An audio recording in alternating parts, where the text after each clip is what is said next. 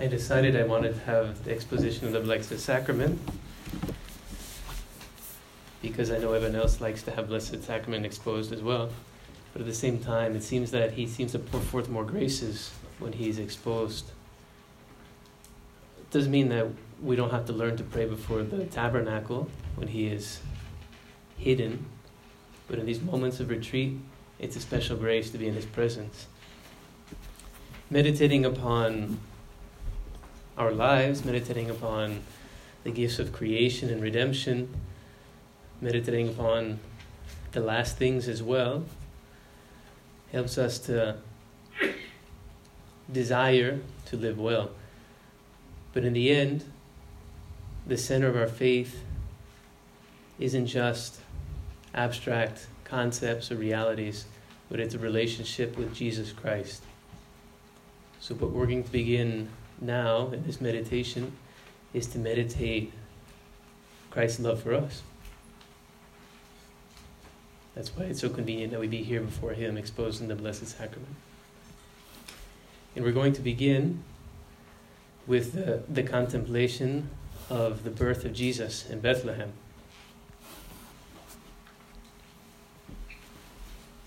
Since Christmas is coming, it's convenient to meditate upon the mystery we're going to celebrate. But at the same time, when St. Ignatius introduces those who are doing spiritual exercises into what is the second week of the spiritual exercises, he desires to present the figure of Jesus Christ to them. Because it's only Jesus, his person, which can truly inspire us to want to serve, to love God above all things, and to change our life.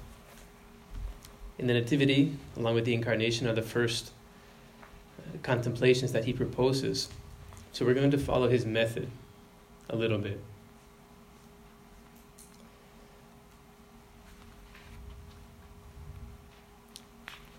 St. Ignatius, his method of prayer is that it's a method, step by step, going through a meditation in order to seek to find that which I desire. In every meditation, there's a special grace that we are asking for. But he always reminds us that we need to begin with a preparatory prayer, saying to the Lord, Lord, may all of my thoughts, my words, my actions, all of my operations be purely for you, for your glory.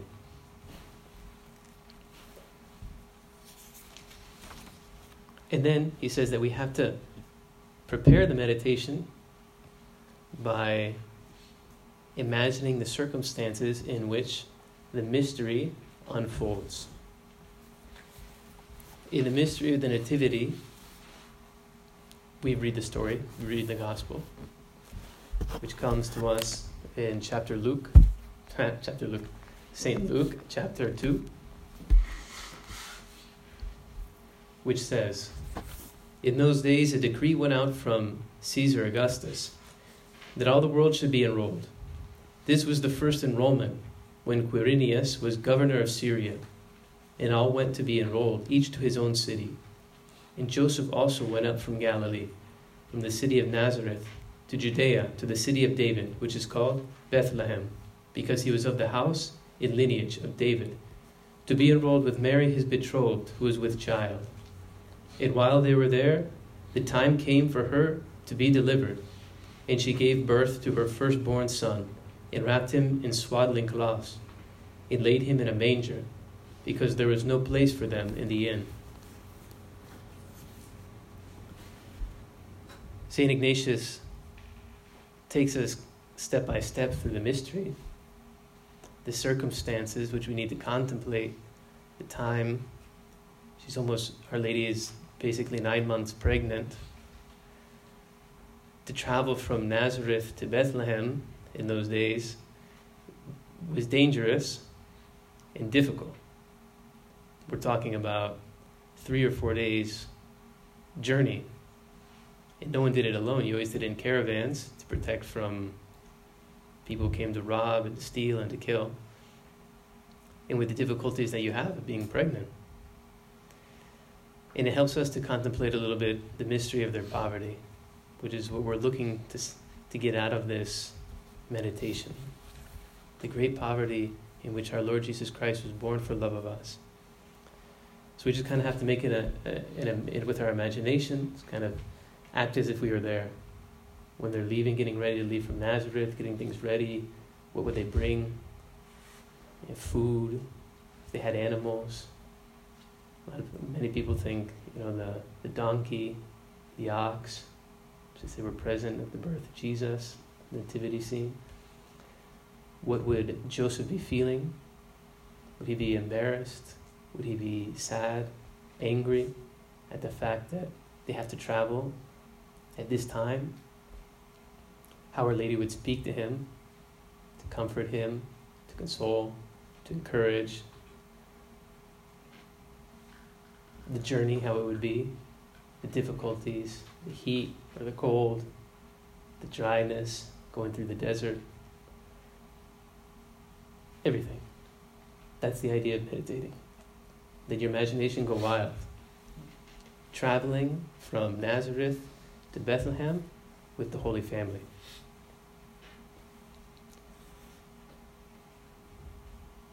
Those are the two preludes. I've combined them in one. In the third, he says, we have to ask the Lord what we're looking for. And for us, we're going to ask the Lord the gift of an intimate knowledge of Him, who was born in poverty for love of me, so that I may better love and better follow Him. When I say an intimate knowledge, I mean to say knowledge of His heart, of what He has in His heart, His love for me, and why He was born in poverty for love of me. Once we have the scene set up, that's when we have to begin to pray and ask our Lord to teach us what it is that He desires us to see. St. Ignatius always recommends 3 steps in the meditation. First, to see the people, like I said before, to see Joseph, to see Mary. Jesus is still in Our Lady's womb on the way there, or maybe you'd like to go straight to the scene when He's born and to see Him small, humble, poor, wrapped in the swaddling cloths, laid in the manger. To see the persons, what they have in their hearts. To see a person isn't just like physically looking, it's knowing who that is and what they have in their hearts. You can see their faces, and you can read what they have in their hearts according to what their face looks like. He also recommends that we hear the things that they say. Like I said before, what Our Lady says to St. Joseph, what St. Joseph says to Our Lady, or what they do not say. The divine silence of that night in which the Word made flesh was made manifest among men whom He loved and for whom He became incarnate. And lastly, to observe what they do, how they act.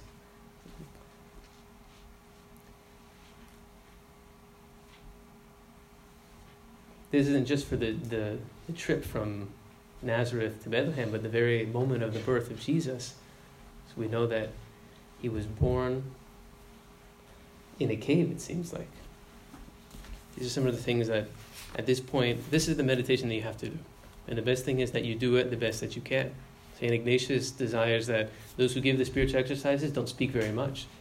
Because when you, with your effort to meditate and to contemplate the mystery, enter into the mystery with the light of the Holy Spirit, you seem to get a lot more out of it. Because it's something that is between you and the Lord alone. And it fills your heart with grace. But I'm going to suggest a few points that could help. And above all, it's the poverty in which Jesus is born.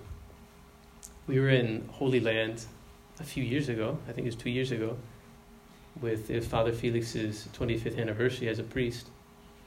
And when we were visiting there, we saw how the houses were built. Because it's a very dry land, and there's lots of caves in the hills, and people would claim a cave, basically, and build around the cave would be the entrance to their home. So it'd be like a front entrance, like a living room, And then there'd be an access to deeper parts of the house, which are in the caves. And one of the friars seemed to think, according to the words that are used in the gospel, it says that there's no place for them in the inn.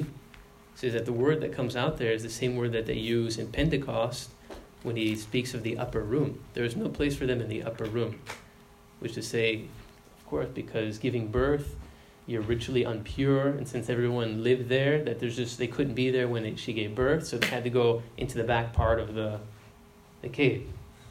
So, I mean, it seems to have a little bit of scientifical know-how behind it, thinking, reasoning. But we have to kind of leave that aside, because it's not normal that you lay a baby in an animal's feeding trough. See, the novelty, the newness of the experience of Jesus Christ is the fact that they had to lay him in a manger. Manger is from those of you who are Italians and you like to mangiare, la pizza, la pasta. Mangiare means to eat. Manger is an eating trough for animals. And where animals are, there are leftovers from what they've eaten, and also leftovers of what they've uneaten. It's a very dirty, stinky place where you keep animals, which I also find unlikely that in the very house they'd be keeping their animals. Like, the animals would have to walk through the front door. So it's another thing that I have to say to the friar that might not be historically correct, what he was suggesting about the upper room and things like that. We have to contemplate the mystery of the birth of Christ in the tradition, which has always contemplated the poverty of their arriving to Bethlehem. There's no place for them in the inn. There's just, I'm sorry, we're all full. We have nowhere to stay. Can you give us a room? I'm sure if they had lots of money, they'd say, of course, come right in. Mr. Joseph, Mrs. Mary, how are you this evening? Yes, of course, we have the deluxe suite for you. He'd sleep in the street if he was getting the right amount of cash, But since they were poor, there was no place for them. And they had to settle with a spot where they kept animals. You can imagine how embarrassed Joseph would be as well, because a father wants nothing but the best for his family, for his wife, for his child, even though it's not his child, but for the incarnate Son of God who's going to be born, he's at least the best, but their poverty impedes them from having what is worthy of the Son of God. G.K. Chesterton said that it's interesting that the God who is above all of the heavens would choose to be born below the earth. He seeks the last place of all. Like St. Paul says in the letter to the Philippians as well. He annihilated himself, became nothing, so that he can lift us up from our misery. And these are the things we need to contemplate. We live in a society here in the United States, above all, that is a consumerist society. It is the danger of capitalism. Capitalism, if you understand it one way, it can be understood as a free market. St. John Paul II speaks about the free market in Centesimus Annus, the encyclica about the social doctrine of the church. And the positive things about free market, the place that virtue and the charity can play. But if you understand capitalism as many understand it here in this country, including Catholics, it's basically saying moneyism. And the danger isn't so much this economic system that is in motion, but the philosophical anthropology that is behind it. Whereas you are a consumer. You're not a person. You're a consumer. And you are worth my time in as much as you give me money. Even in the employees. Why do they offer benefits to the employees? So that they can make a better product and gain more money. That's what the point of benefits, because we want to get more money. But at the point when you can't give those benefits, well, maybe it's best time that you look somewhere else for work. And we have a mentality where it's just consuming things. And we all fall into it. It's not like We're guilty. It's just what's floating in the air. We're breathing the air. And so, like it or not, we share in the mentality of a consumerist world. United States, Europe, it's all the same. And we have to learn to look at Jesus. Here in the States, we like to say, what would Jesus do? Which is an excellent theme by which to live. Because if you were to go before the Lord and present all of the things that you've done with your time, with your money, with your intelligence, would he be pleased? Is this what he would have asked you to do? Is what he would do if he was in your shoes? It's an excellent examination of conscience that we should make before him. There's a friend, an older brother of one of our brothers, was working in a Catholic school here in Florida. And I remember him telling us, well, his brother told us, because he's a very humble guy, but he told his brother, who's one of our priests, that when he got his new job, he bought an iPad. This is back when the iPad came out, and then you have all of it. It's so easy. You know, you have an iPad, you have everything that you need when you need it. And he was really excited. He got home and he opened it up, and he said he looked at it and he felt in his heart he couldn't accept using this iPad. And he put it back in the box and he returned it to the store. Because he felt like the Lord was telling him that he was living a lack of poverty, of Christian poverty. It's something good. It's something, he wasn't doing anything evil in buying a new iPad. But everything that he could have done with that iPad, he can do just as easily with other means. And the Lord convicted him, and the iPad went back to the store. And I was impressed. I was very impressed by the decision, because it seems like something so simple that doesn't make any difference. But for God, there is no small things. He said that to St. Faustina. For God, there are no small things. Everything is important in our spiritual life to the Lord. In every act that conforms us to the mystery of the Word made flesh, saves us from the corruption of the world. So this is what we're looking to contemplate in the mystery of the Holy Family in Bethlehem. Their poverty, their emptying of all that is humanly respectable. It's not just material things either. We have a tendency to want to be rich in degrees, for example. I got to have another degree, got to get a master in this, master in that. I got to be the best in my area of work. I got to be the best. Right? And we're obsessed with studying and studying and studying. And then young people are in college until they're like 28, 30 years old. And then afterwards, all right, well, you get a good job, but, for what? Have you taken care of your spiritual life? Are you rich in the eyes of God? It's another thing, we like to have lots and lots of plans, right? We have a lack of poverty in the plans that we make over our life. Young people, well, I was thinking I'm going to do this, and then I'm going to do that, then I'm going to do this, and I'm going to do that. And you ask them, and what does God want you to do? And all of a sudden, it's not so easy, because they're not willing to sacrifice their plans. Such a good plan. How could God not bless my plans? Well, the mystery of the incarnate Word is that he makes manifest his very being, that he lives in the most holy Trinity. Trinitarian theology is that God the Father possesses the infinitude of goodness and beauty and truth. Everything that he is, he pours forth into his Son. And the Son receives everything that he is from the Father. And that what makes them Father and Son. So the very being of the Son of God, of the Word of God, is to receive everything. Everything.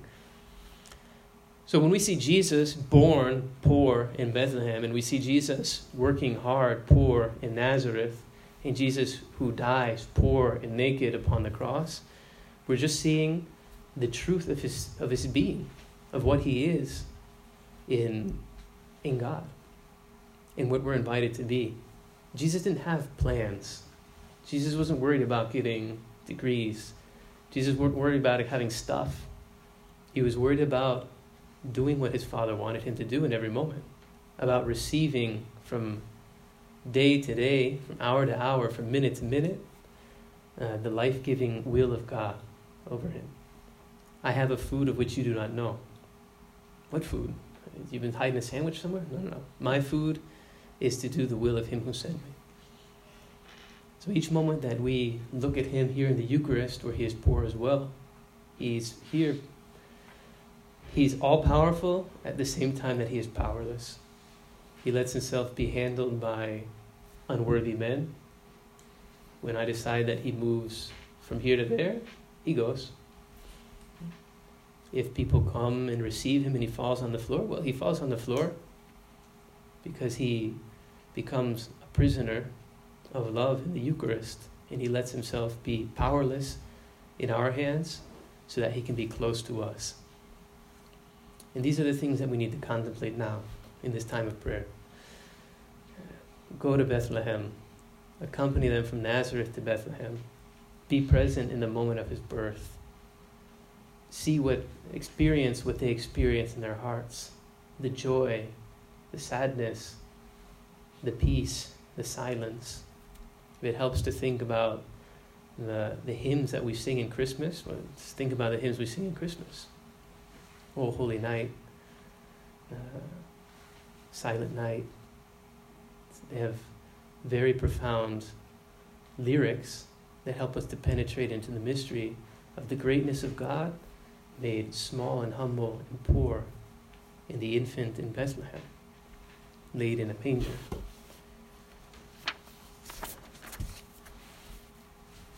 When we're done meditating the mystery, or at least we think we're done, St. Ignatius always asks us to have a colloquy, a dialogue with God.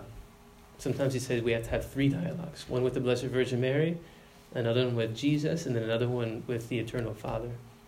The idea is that after we contemplate these mysteries, we reflect upon our life. If our life is lived according to the mystery of the incarnate Word, who is born poor in Bethlehem for love of me, then I need to speak to him. Lord, what do I need to do? Teach me how I need to live. Teach me the things that I need to detach my heart from. Teach me how to love doing God's will. How to love depending upon your will for me in each moment. To love poverty. Poverty, material poverty and spiritual poverty is one of the Beatitudes. Blessed are the poor in heart, for they shall see God. For theirs is the kingdom of heaven. For theirs is the kingdom of heaven. And speak with him. And at the end, he says, pray in our Father. And that's kind of the conclusion of the prayer that St. Ignatius invites us to do. Now I'm going to leave you alone with the Lord. We're going to be here for half an hour, at least, praying. I will advise when half an hour is up. If anyone would like to leave and to breathe, great. But the Blessed Sacrament will remain exposed here until 4 o'clock. At 4:15 we will have Holy Mass. So take advantage of the time that he's here with us to meditate, to contemplate. If you meditate at one moment and then you receive certain spiritual gifts, write it down. Don't forget about it. Take a rest and then come back and meditate it more. And say, Lord, do you want to give me some other grace that I didn't get the first time? Just remember what I said last night. In every moment of the spiritual exercises, above all, in these moments of meditation, there is a special grace that God wishes to speak to me.